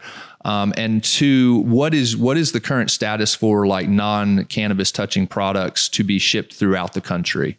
Sure. Okay. So taking the plant stuff, plant touching interstate commerce, there's a lot of talk about that going on. And there is a lot of talk. I believe, and this is just my personal opinion, we're really far off on that. I think that is the least priority down at the bottom of the list of everything else, that you're not going to get interstate commerce going before legalization. Legalization's got to come first. And that goes back to everything else we talked about the politics and taking forever and all that stuff. So I think we have a lot of hurdles. I believe that it's kind of like, the analogy to the watch pot waiting to boil kind of thing, that in some respects, when you look backwards, you're like, wow, we've come so far, so fast. But on the other hand, when you're looking forward, it's like, this is taking forever, right? So there's a little bit of that, it's like Schrodinger's legalization, things are moving quick. If you look backwards, you're like, wow, we have 38 or states now that have some form of legal pot and blah, blah, blah, and all the stuff has just been in the last 5 or 10 years. And so from a statistical analysis and all the stuff, it's one of the fastest growing industries in modern history, blah, blah, blah, blah, backwards looking. But when you're looking forwards, it's because that backwards look does not really take into account. It does not account for the pain factor of the pain and what you went through and the hurdles you had to jump through and what the costs of that progress have been. But when you're looking forward, it's like, this is taking forever because you're baking in that, the costs of that continuing without legalization and all the, the hassles and the problems and the costs of that. And so I think that interstate commerce, just personally, unless there's something new that I am not aware of, some new breakthrough or something, but I really think that it will happen. The industry will mature. We will get legalization. If you just fast forward 10 years and then you turn around and look backwards, right. I think, 10 years, 15 years, whatever, you'd be like, oh yeah, we got to legalization.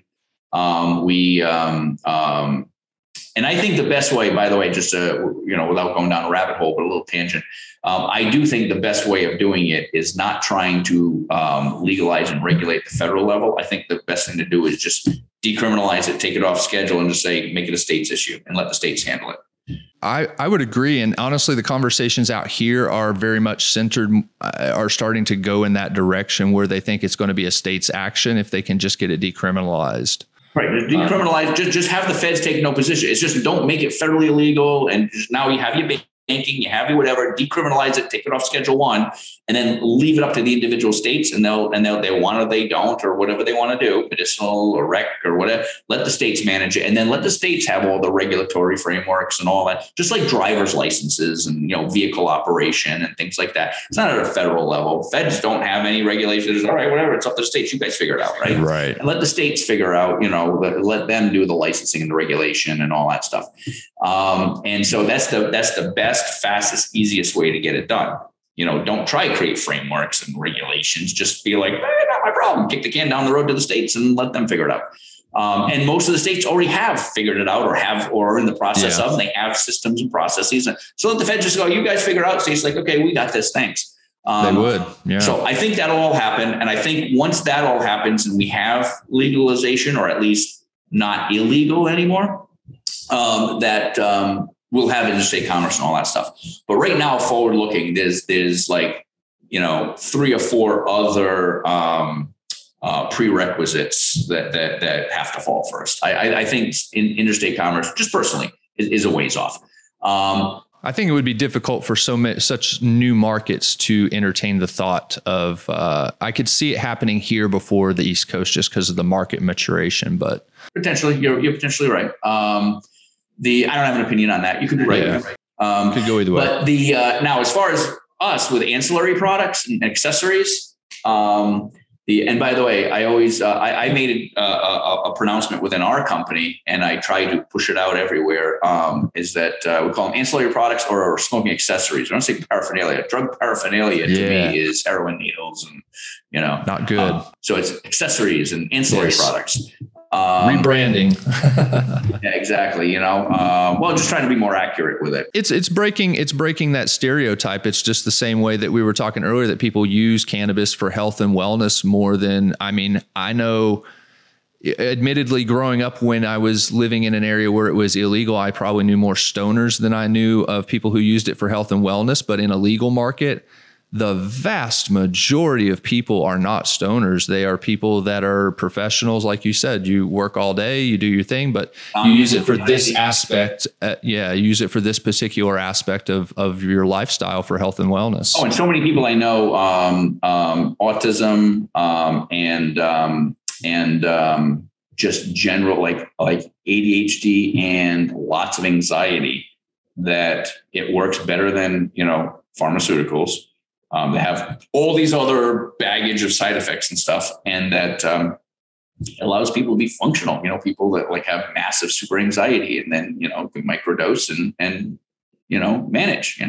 So it absolutely for us in the ancillary market. But I always make that little pitch that it's kind of like, we in the industry with cannabis, it's not marijuana, it's cannabis. Exactly. And so accessories are the same analogy. I also try to I've even tried to go away from the word dispensary, just because if we want to normalize it to people, it's a retail store, just like any other retail store, Right. Absolutely. So yeah, words matter kind of thing. It's all I was saying.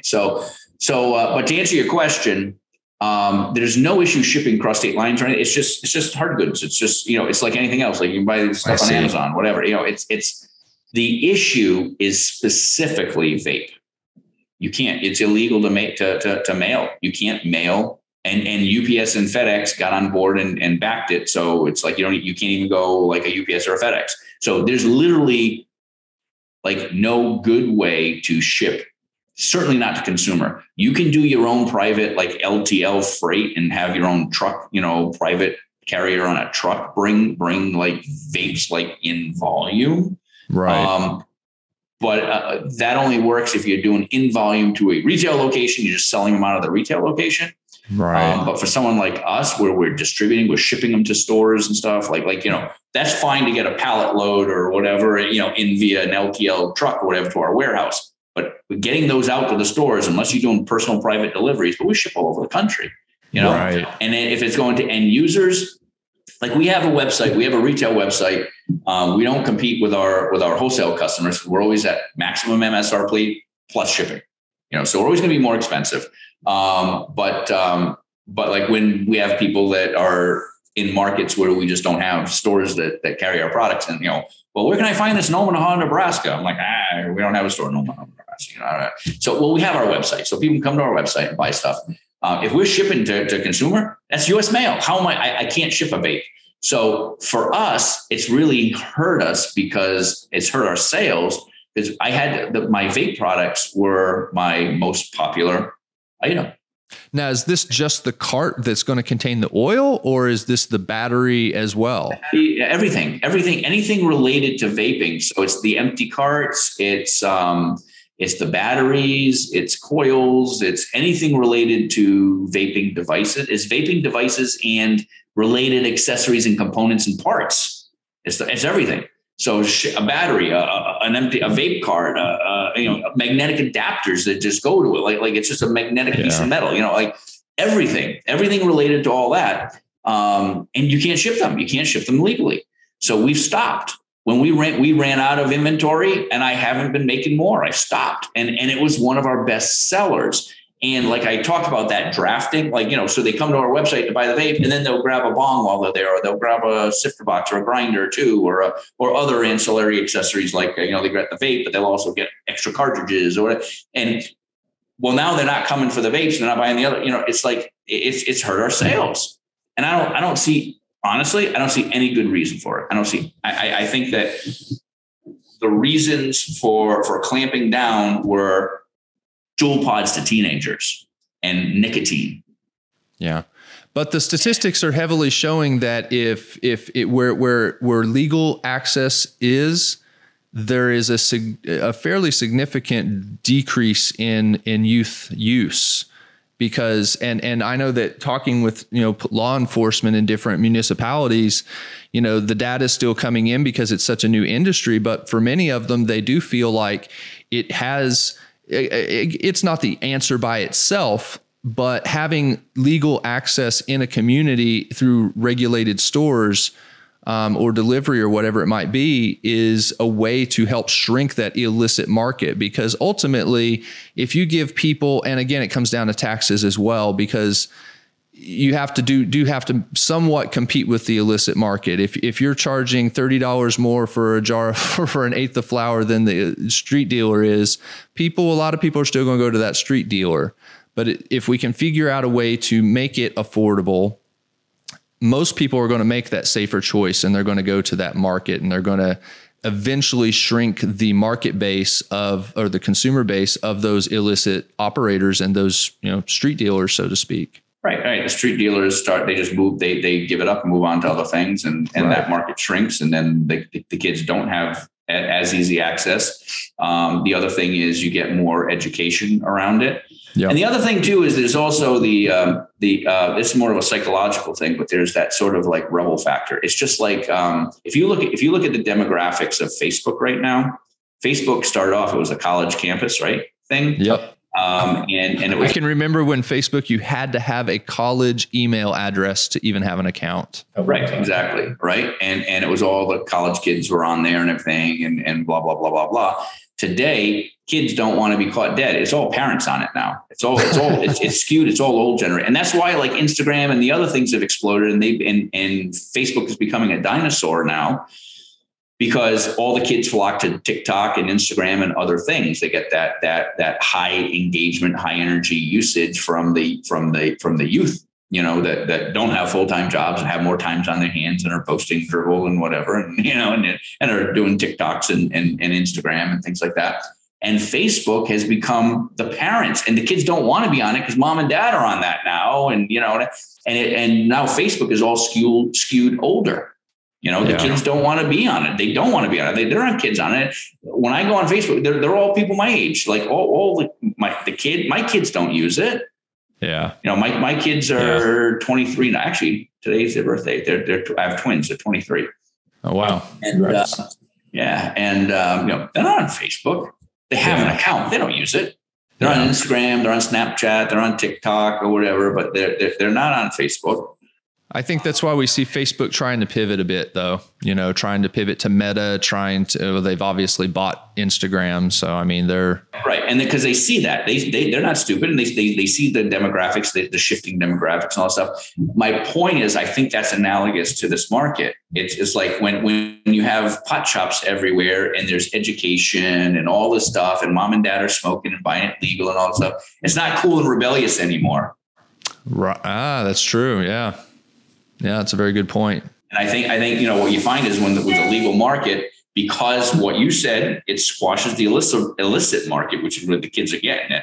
If the illicit market shrinks and goes away or radically shrinks, and all you have is the legal market now, kids can't buy in stores. So now they lose access to it, first of all. And then second of all, it's also just not cool anymore because mom and dad smoke and whatever. Now it's like, okay, whatever. It's not as cool anymore. It's not all rebellious. That's the cure to anything with kids. Just have the parents adopt it. Right. And then it's like, oh, okay, whatever, So that's what I'm saying. Just like Facebook, the parents are all over Facebook now, and kids are like, all right, we move on. Yeah. So I don't know. But yeah, for us, it's the big problem we have. We have no problem shipping across state lines with any of the accessories except vape, and we just stopped selling them. Like, how am I supposed to do this? And it kills me. Like, I keep thinking about it. I keep ruminating on it. It's like, maybe not daily, but certainly weekly. Like, should we just keep making vapes and like just do like, try to do just more like private LTL shipments to the stores? I'm like, but there's just like, I don't want to be making all this hardware and then I'm sitting on it because my channels for moving it are closed, We can't sell it on the website. We can't, I'm like, I could sell it wholesale to stores, but then it limits only high volume that want to do private, like LTL shipments and stuff. Like the little guys, like we have a lot of them stores. It's like, all right, give me 2 of this, 4 of that. They might cobble together a decent order, but it's like, give me 2 of these, 4 of that, and we'll just ship. And then it's just a UPS or a US mail. I can't have vapes in there. Right.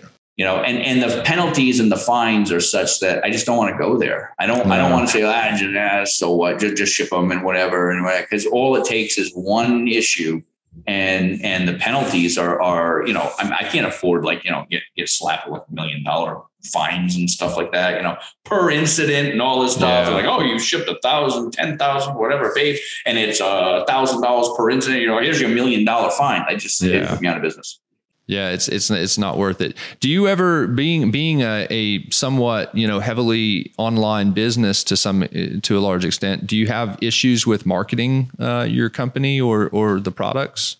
Absolutely. As I'm telling you, everything in this business is harder. So for sure. All day long, and what really kills me is everybody finds spam emails. Like, everybody finds spam annoying.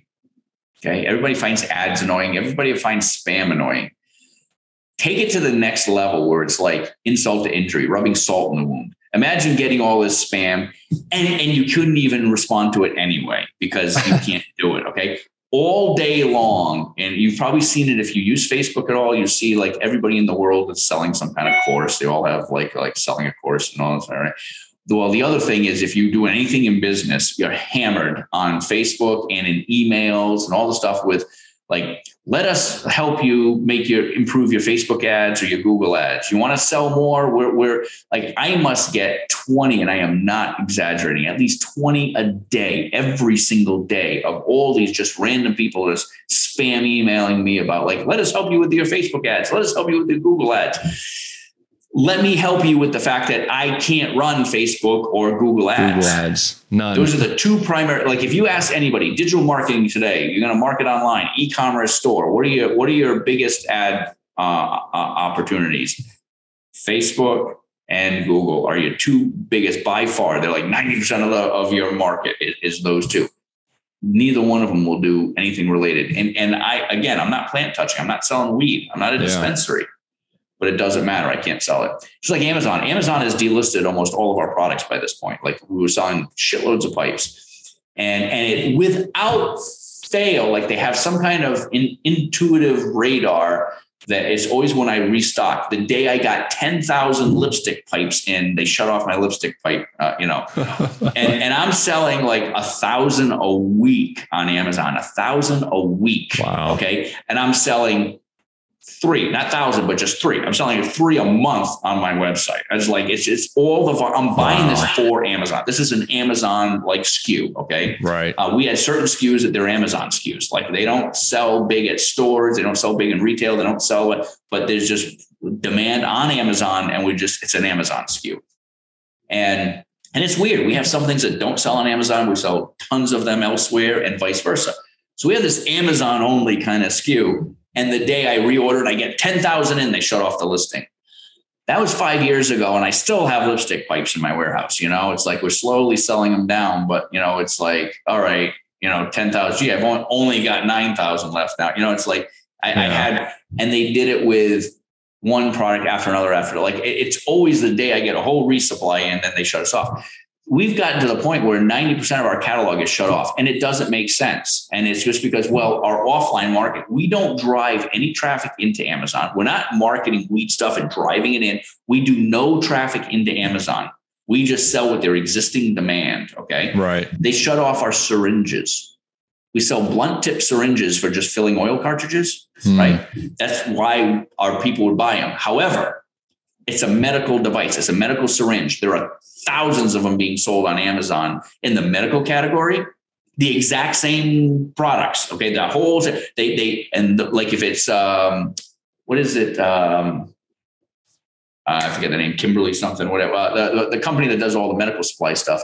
I forget their name now, but like if they can sell the same syringe because they're a medical device company. Mm-hmm. They can sell that same syringe. So a customer goes and searches for syringe, can buy that, get it, and then use it to fill their oils, right? But because we sell smoke shop accessories, if I sell that same syringe, it's gotten shut off. Oh, this is this is for weed. I'm like, just because of who I am as a company.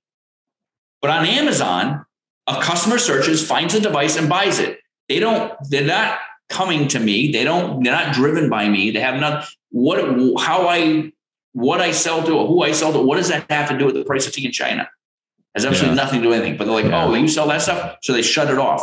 The same thing that's already being sold. I've had Amazon, we were selling grinders. Amazon started selling the same grinder. Amazon does this to literally everybody. Predatory. I hate it. It's the worst because it's everybody's small business that's growing wants to get on Amazon to sell more volume.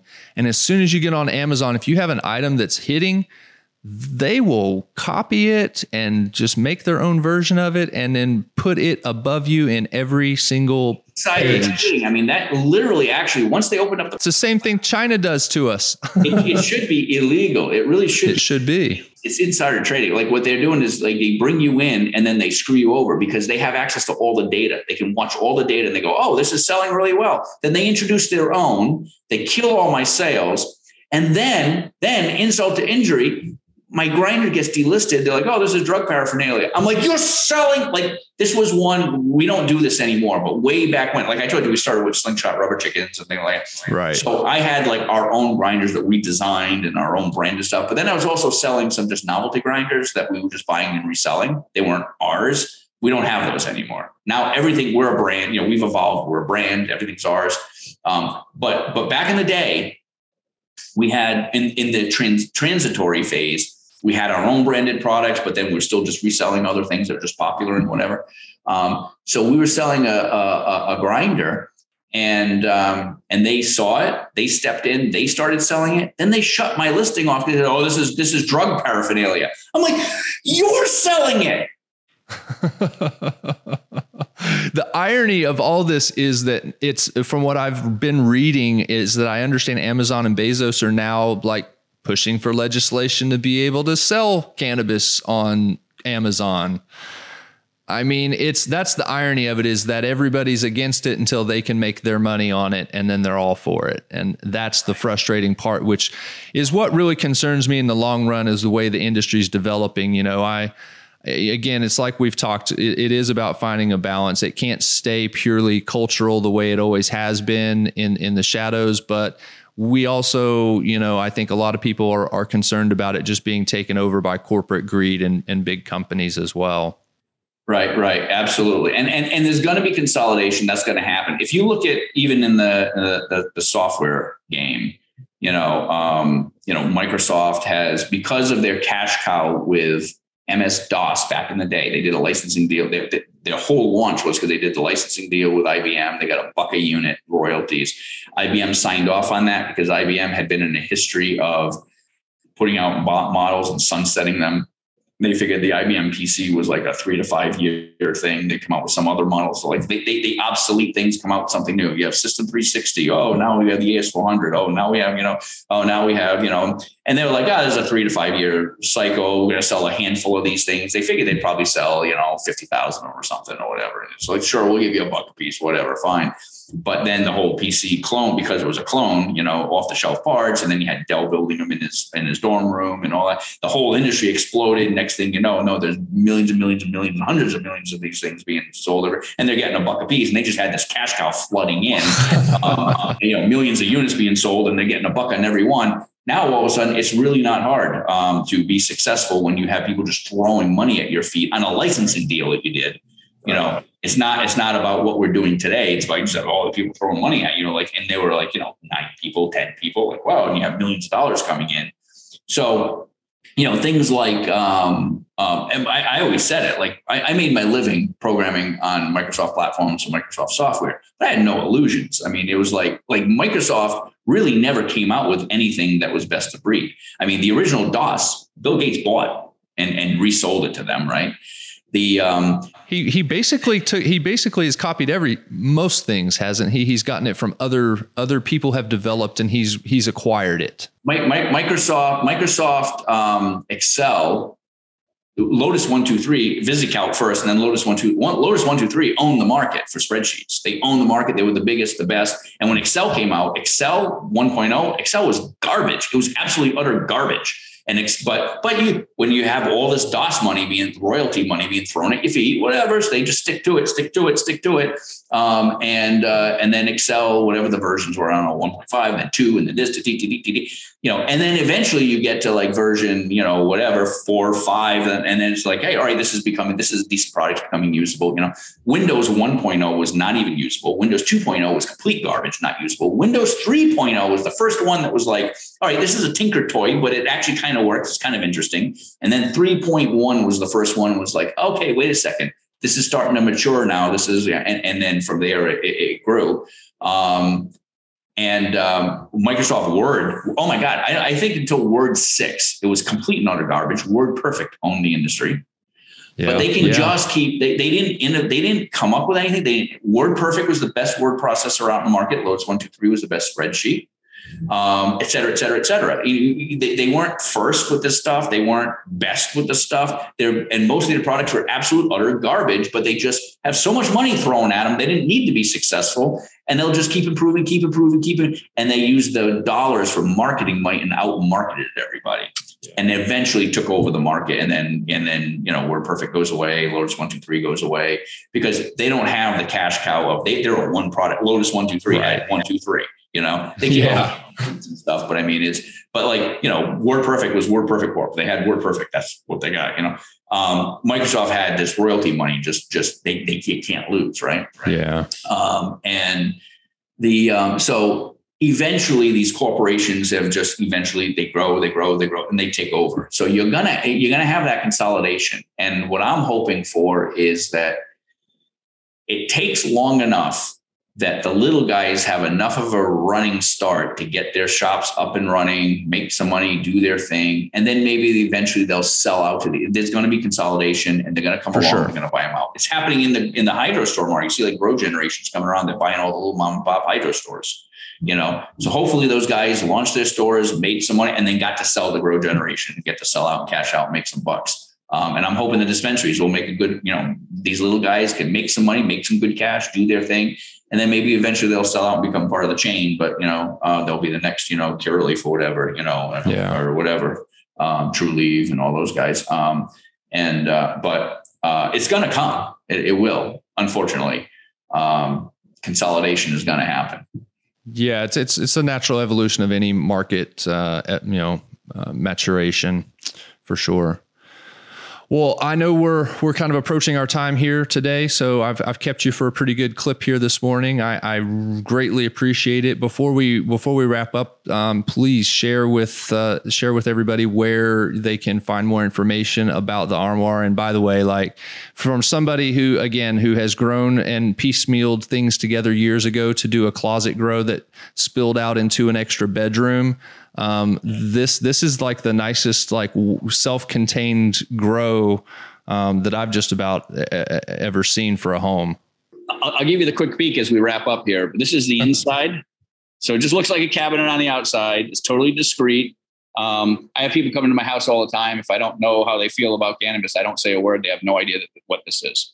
Look, that's why we call it the Armoire, because it looks like an old armoire. But inside, we've got the big external fans. We've got the carbon scrubbers, so there's no smell. We've got the digital hygrometer, humidity, temperature readouts. It's fan control. You control the fan speeds up and down. We've got our own proprietary light, so it comes with the light at the internal fans. And see, I just got bucket of dirt, it looks like right now, but just slightly, I can see, if you look really close, you can just see the sprout is just starting to pop up through the dirt now. So that's been about 2-3 days. I germinate right in the pot. That's usually what we recommend. And, but like I said, you close it up and whoop, it's just the Armoire, you know? And then I'll show you what I got going on over in this one. This one's at about, maybe 3 or 4 weeks. And I got a nice little, nice. That's a Magic Melon. So, and now the Magic Melon, I have basically, I spend about 15 seconds a day just dumping water into it. Right. I water it once a day.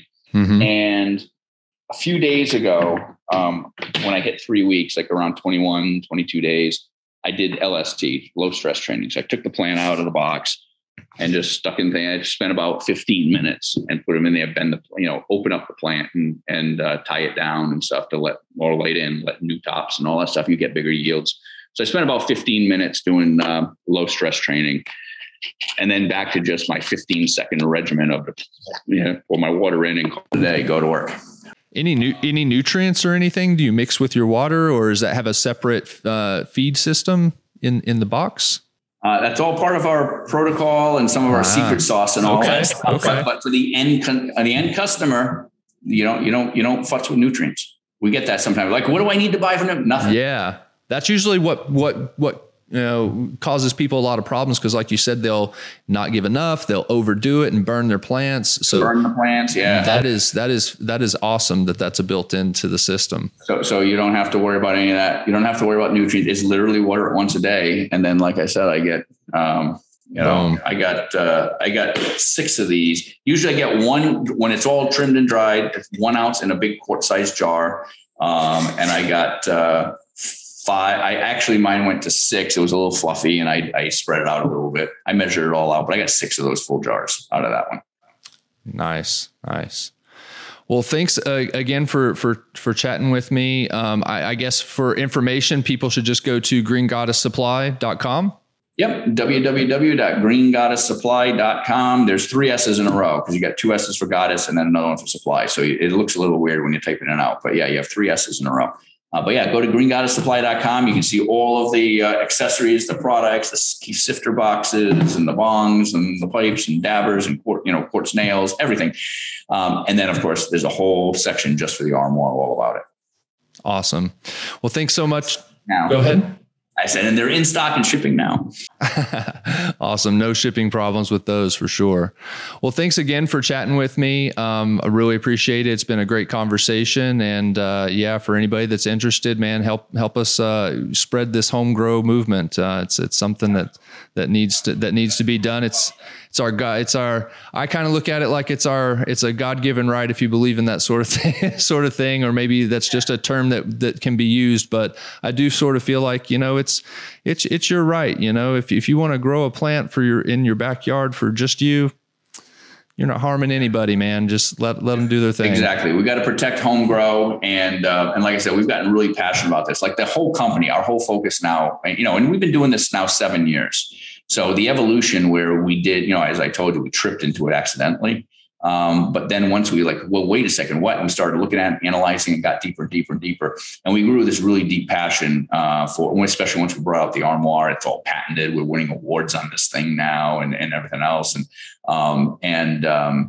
It just works, it just works. And we've got we're pushing 600 customers now, growing in this thing and going through multiple cycles and all that stuff. And got a whole Facebook group for our customers. We're all posting pictures of their plants and talking. We've got about 400 people just in the Facebook group that are actual Armoire owners and growing and all that, and building the community and everything. And so we are just all in on home grow. It's our whole, our mission as a company is empowering everybody and anybody to grow their own at home quickly, easily, discreetly, and inexpensively. Boom. I love it. I love it. Thank you so much, Eric. It's been awesome. Thank you so much. Same here. A pleasure.